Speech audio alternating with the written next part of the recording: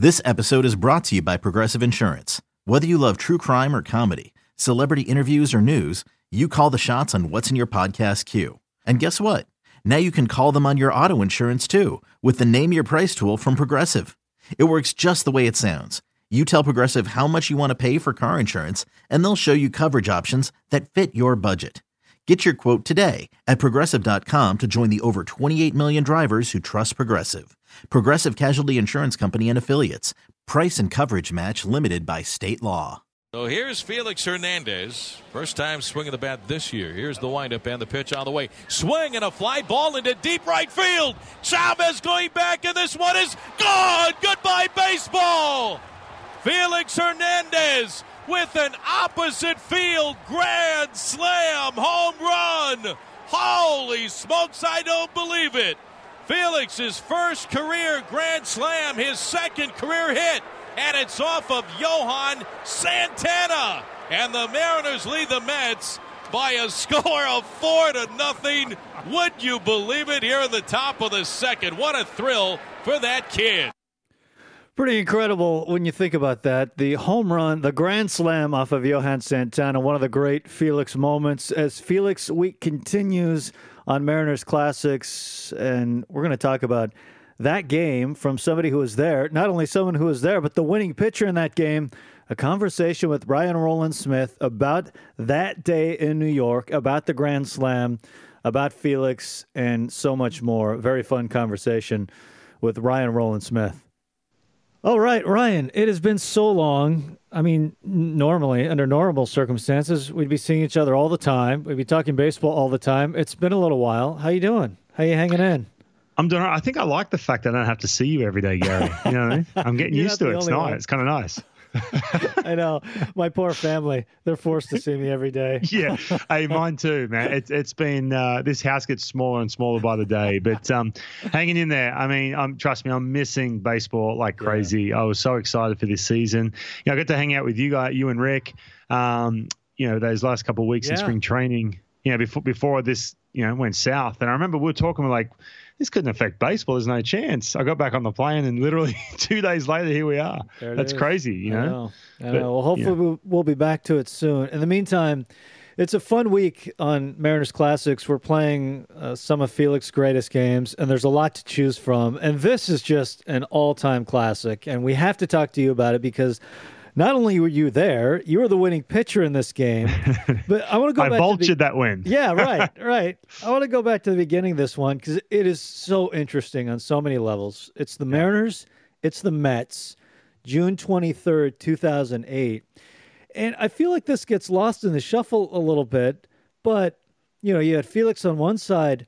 He hits a grand slam, and it wasn't just off anyone. We're talking about Johan Santana at the time. In the prime of his career. Yes. Right? I mean, that's incredible.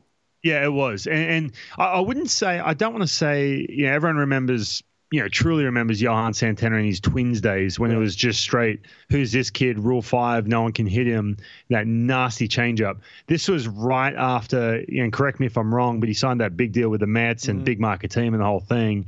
But he was, I'm not looking at him in a Mets uniform and taking anything away. He was nasty on this night. And it's funny because we're talking 2008 Felix Hernandez. And this is a guy, literally, I was in the bullpen, and me and my bullpen buddies would roll out anytime Felix was pitching, and this is no joke.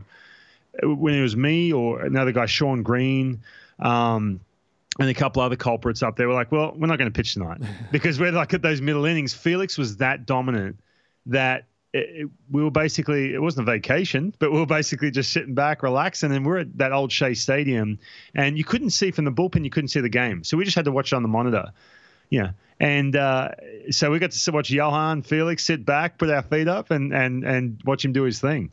Yeah, you nailed it. I mean, he signed with the Mets that year, Johan. He actually ended up leading the National League in ERA, 2.53 that year, third in Cy Young voting through 234 innings. I think people kind of forget that before injuries really hit him hard, he was still really good his first 3 years with the Mets, and he was dominant that year, so when did it all go south for him? Because I remember there was an injury, and then there was just a complete decline. So it was a couple years after that. Yeah, because in 2010, almost 30 starts, an ERA under 3, 199 innings, but then he didn't pitch at all in 2011. 2012 came back, ERA near 5, and then that was it. I mean, he burned bright, but for a short period of time. I mean, he was 2 Cy Youngs, 4 top 3 finishes in voting. I mean, for those that remember, he was dominant, and then just in the blink of an eye. I guess that's how pitching can go sometimes, unfortunately. Yeah, I was with the Twins 2005. I was a Rule 5 pick, and it's funny because only a couple of years prior to that, he was a Rule 5 pick with the Twins. So there I am. I'm like their next Rule 5 pick. And they're all like, oh, Johan Santana did this. You're a Rule 5 pick. What are you going to do? I'm like, I'm not going to put myself in that same category. I remember going into camp that year, and he was there. It was awesome because I got to watch him throw bullpens, every other day and watch him do his thing. And he was such a good dude. But he, and he was so cool with everyone. He just came from a really humble place. But it's so funny. It's like, can we move away from the fact that I just got Rule 5 to the same team as he did a couple of years ago? Because I'm sorry, guys. I highly doubt I'm going to give you the same production he has done the last year and a half. I mean, truly one of the greatest Rule 5 picks in baseball history. Oh, for sure. For sure. He put Rule 5 on the map, I think, for this generation. Again, I know the whole thing had been going on for forever, but around that time, because I was one of them, it was you're really taking a massive gamble. They never work out. Bill Bavasi, I got back to the Mariners that spring training. This is 2005. And he said, hey, if you're a Rule 5 pick and you get returned, it never really works out. You barely ever get to the big leagues. I'm like, thanks, Bill. Wow. Yeah, that's a great way to kick off my 2005 AA campaign. Thanks. Oh, man. So you're settling into this game, and it's Felix and Johan. It's a great matchup. When you're in the bullpen for a game like this, fans get really excited about it. I love matchups like this. Is part of you like settling in for this great pitchers duel that, chances are both these guys will go 7-8 innings? Is that in your mind going into a game like this? Put it this way, dude. We would sort of roll out, we'd sit maybe in the dugout or maybe in the locker room for like an inning. And then we'd kind of roll out, out to the bullpen if you had access underneath the stadium. And usually it's funny because usually they have, like Texas, for example, the old, the old stadium where Texas played. Now I can't believe they got a brand new stadium. Yeah. But there was usually like a soft mat that if you're wearing spikes, you don't slip. Shea Stadium, there was no mat.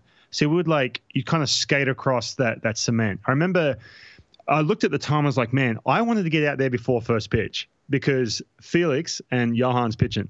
Right. So I'm like, I don't want to miss this. Yeah. So I remember skating, trying to rush my feet across that cement under Shea Stadium to get out there to witness this because, obviously Felix, I get to see him a ton, but to watch, Johan Santana, who's just so dominant, and watch him go back and forth. But then the anticlimactic part for us, that bullpen, there's no, all the nice bullpens now get a nice view of the stadium, nice view of the action.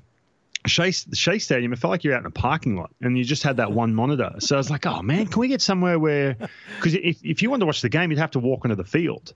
And I was like, this is kind of – this is killing me right now. I want to actually watch this thing. But we sat there and watched that monitor. It was fun. So forward to the second inning, Felix comes up with the bases loaded thanks to an error.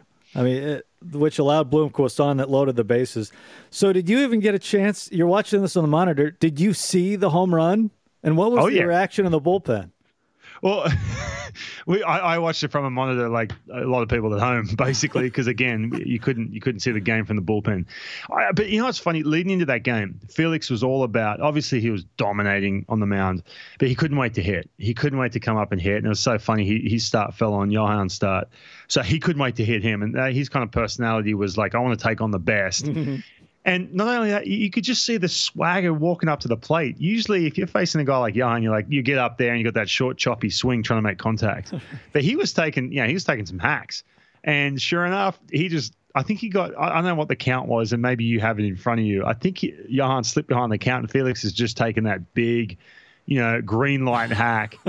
and was late on the ball. But it's a nice swing. Don't get me wrong. Mm-hmm. The pitch is kind of down and away.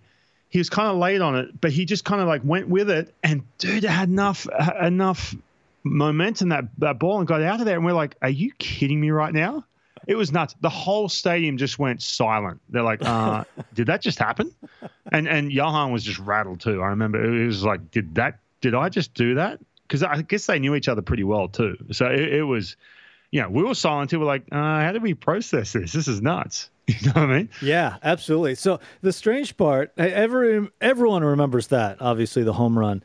Listening back to the game, the part that I had forgotten is Felix gets hurt in this game, and he only ends up going 4 2/3. It's a part that gets forgotten in all of this. Yeah, and that's where yours truly rolled in. It's funny because sitting back there with your feet up when Felix would pitch, all of a sudden it's like you're watching that monitor and that happens. And I was the long guy, and I was pitching really well. I was actually doing really well. I was getting better reps in better games.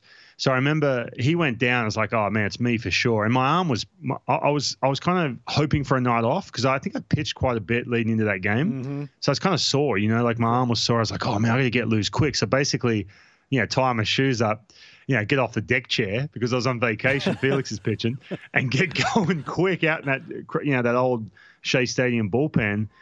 And I was like, now what just happened? It was the strangest game. You mentioned the home run. We're like, all of a sudden jaw dropped. And now later on in this game, we're like, did Felix just get really seriously badly hurt? Yeah. This is not good for him, the team, everything else. And here I am warming up trying to come into that game. Well, we got to give you a line because it's a great line. 2 innings, no hits, no runs, no walks, 3 strikeouts, 24 pitches, 17 strikes. I mean, that's beautifully done. And no at-bats. How did I not sneak an at-bat in there? Come on. That's probably why you didn't pitch a 3rd inning because I think you were lifted for a pinch hitter. Yeah, exactly. But thank you. I appreciate that. Brings back good memories. Honestly, it's and not to go off on a tangent here or take this away from Felix's week or anything like that. But I've said this a couple times. My favorite road trip of my career was that road trip. We went that year. We played the Mets. We went to Atlanta, and we also went to San Diego. And that was a road trip where a couple things happened. One, on that New York series, I got to meet Pearl Jam. I was a huge fan of them when I was a kid. Wow. I got to meet the guys they came out and took batting practice. I got to go to their concert and stand on the side of the stage. It was amazing. I went and had dinner with Ichiro for the first time, just him and I. That was amazing. And then on the top of that, in San Diego, I found out I was going to make my first major league start. So it was a huge road trip for me, barring and the reason I got the start is because Felix hurt himself in that game. Mm. Wow, that's amazing. I got to know. I've got to know about your Ichiro dinner. Oh, for sure.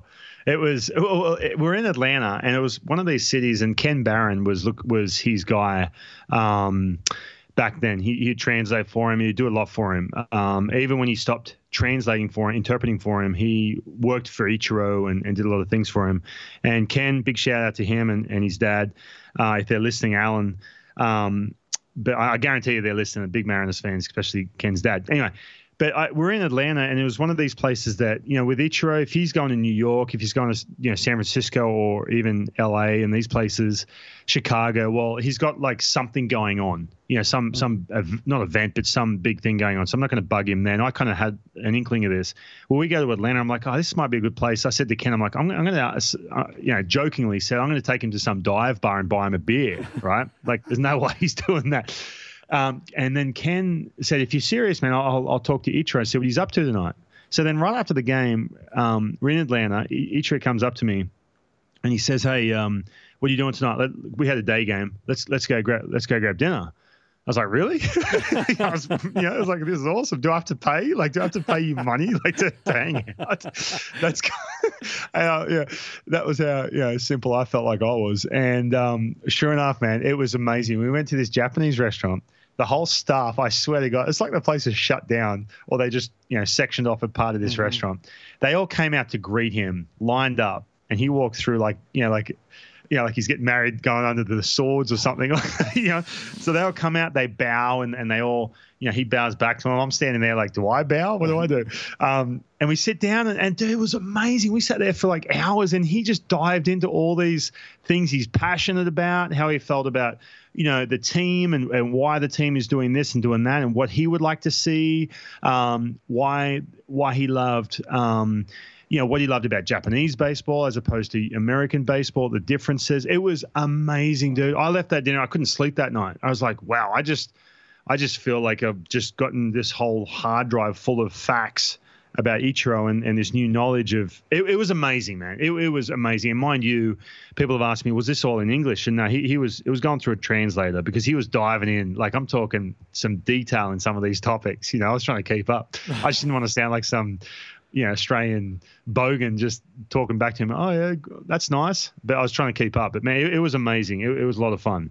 Dude, that's incredible. Yeah, it was cool. And the food was good too. Don't get me wrong. I bet. I bet. His choice of restaurant, I assume? Oh yeah. Oh my God. Yeah. It was. The whole thing was set up that the Japanese restaurant in Atlanta was so excited he was there. You should have seen it. It was like, it was like Santa Claus was coming to sit down. Like the president was coming to sit down at your restaurant. That's how it was. And there was no menu. They just kept bringing different things. And I'm like, oh, I'll try this. I'll try that stuff. I couldn't pronounce. I have no idea what I was eating, but it was good stuff. You know what I mean? Yeah. Couple beers in there as well. Then the desserts rolled out. It was amazing. It was really cool. And honestly, from that point too, I all of a sudden had a relationship with Ichiro where I felt like, not like I was one of his best buddies, but I felt like I could talk to him at any point. But before that, it was kind of this thing. That's Ichiro, leave him alone. Right. I think that night, sitting down having dinner with him like that, it was great. We developed a relationship from there. It was good. Man, that's great. I was looking as you were talking. I was looking at your game log from that month, and you were like pitching every other day, literally. Yeah. My arm was cactus. Right before that, it's interesting. I'm pretty sure, and you can correct me if I'm wrong, but Jim Rugelman took over right before that. Literally a week before, I want to say McLaren left, got fired. I remember my arm was toast. I was pitching so much and pitching these long innings. And it was getting close to, people were starting to make suggestions. Some of the trainers like, oh, you throw 4 pitches, you should start. And I was like, oh my God, I'd love to be able to start. That'd be amazing. But I was like, oh man, I don't know if I could right now because my arm is killing me.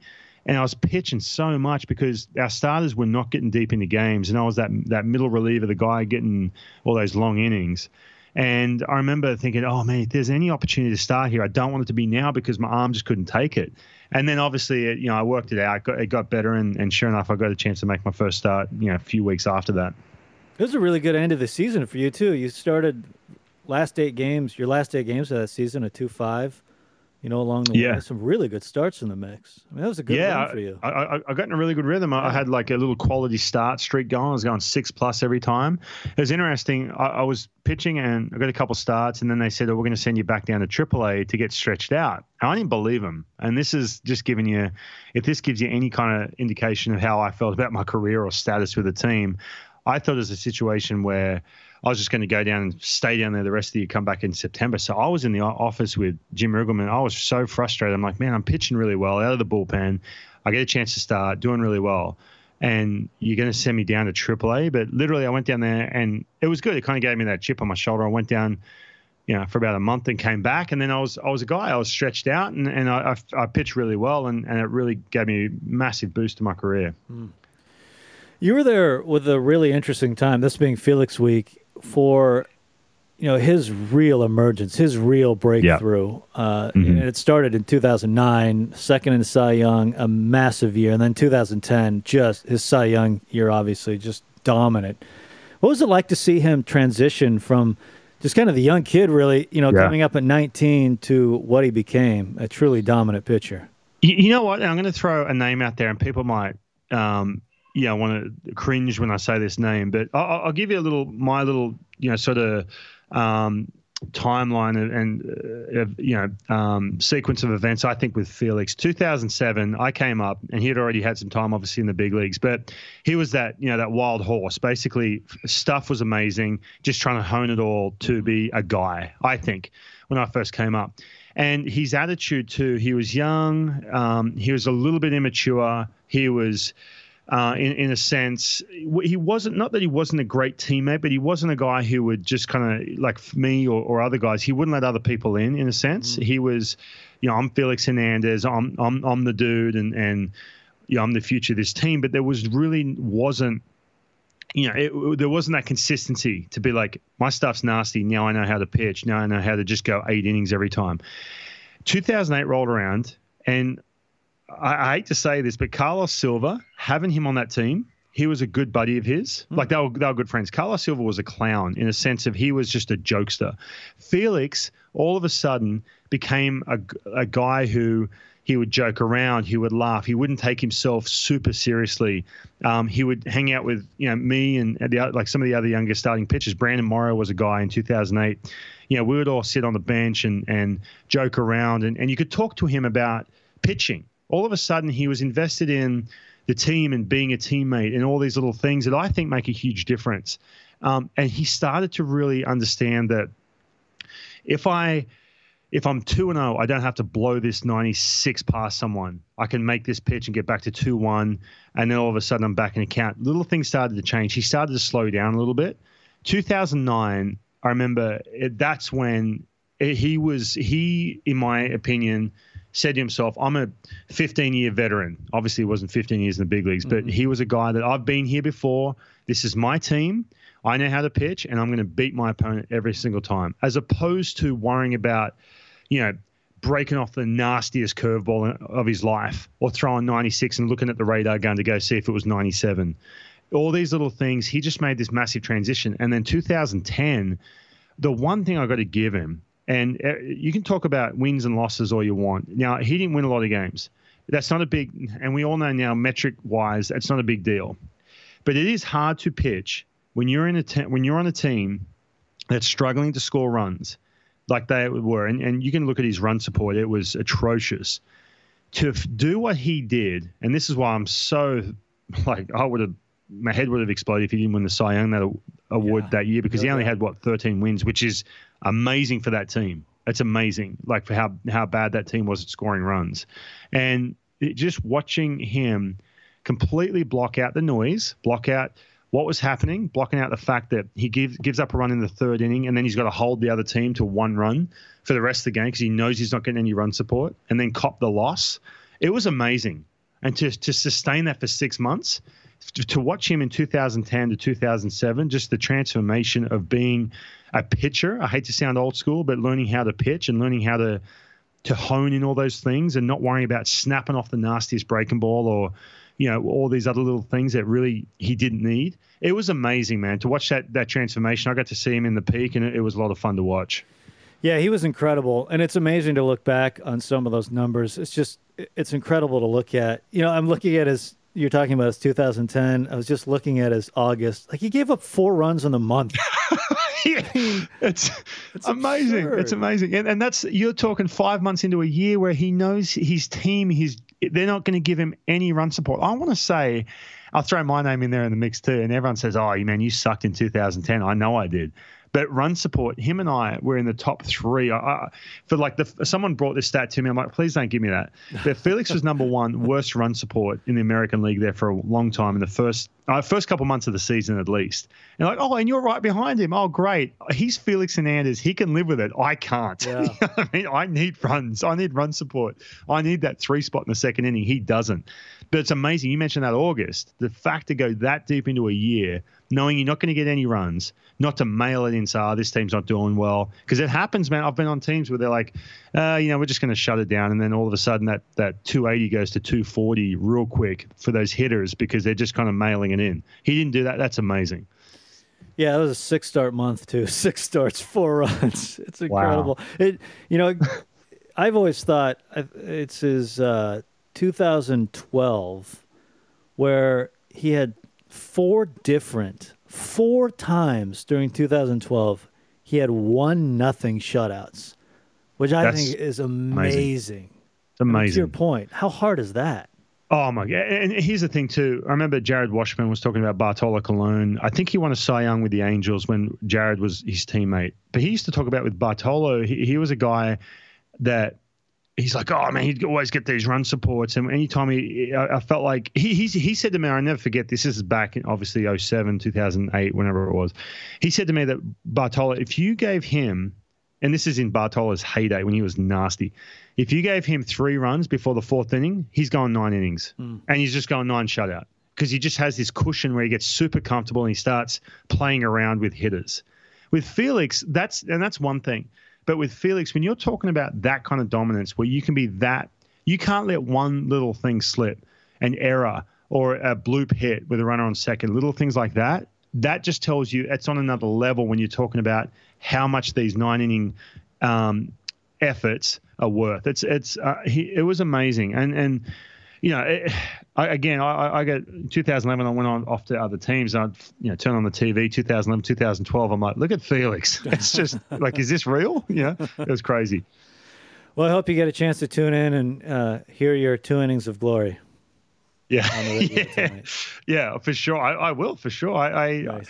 I couldn't remember if it was that game or another one because I think I threw the day before or after that or in another game in that series. I'm like, was that the game? Because I was driving back getting ready to talk to you and I was like, was that the game I went 2 2/3 and arm wasn't feeling great, or was that the other one? But yeah, no, it was. That was a memorable time, obviously, in my career. I know the team wasn't very good, but for me, I was starting to emerge, and I was getting a chance to play with guys like Felix, watching his dominance, other really fun teammates, and getting a chance to pitch in those games was a lot of fun. Well, thanks for the time. It was great to catch up. Of course. Let's do it again soon. Let's do it, Gary. It's good to hear from you. Okay, picture this. It's Friday afternoon when a thought hits you. I can waste another weekend doing the same old whatever, or I can conquer it. I can hop into my all-new Hyundai Santa Fe and hit the road. Any road. The steeper, the better. Because my all-new Santa Fe is available with H-Track all-wheel drive, so I can hit the trail without a worry in the world. Heck, with 3 rows and best-in-class rear cargo space, I can pack the whole family in with all our gear. We've got available dual wireless charging for our phones, so we'll never lose touch with civilization, and we won't lose touch with the primordial power of Mother Earth. So which is it?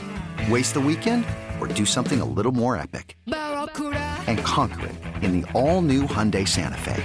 Visit HyundaiUSA.com or call 562-314-4603 for more details. Hyundai, there's joy in every journey.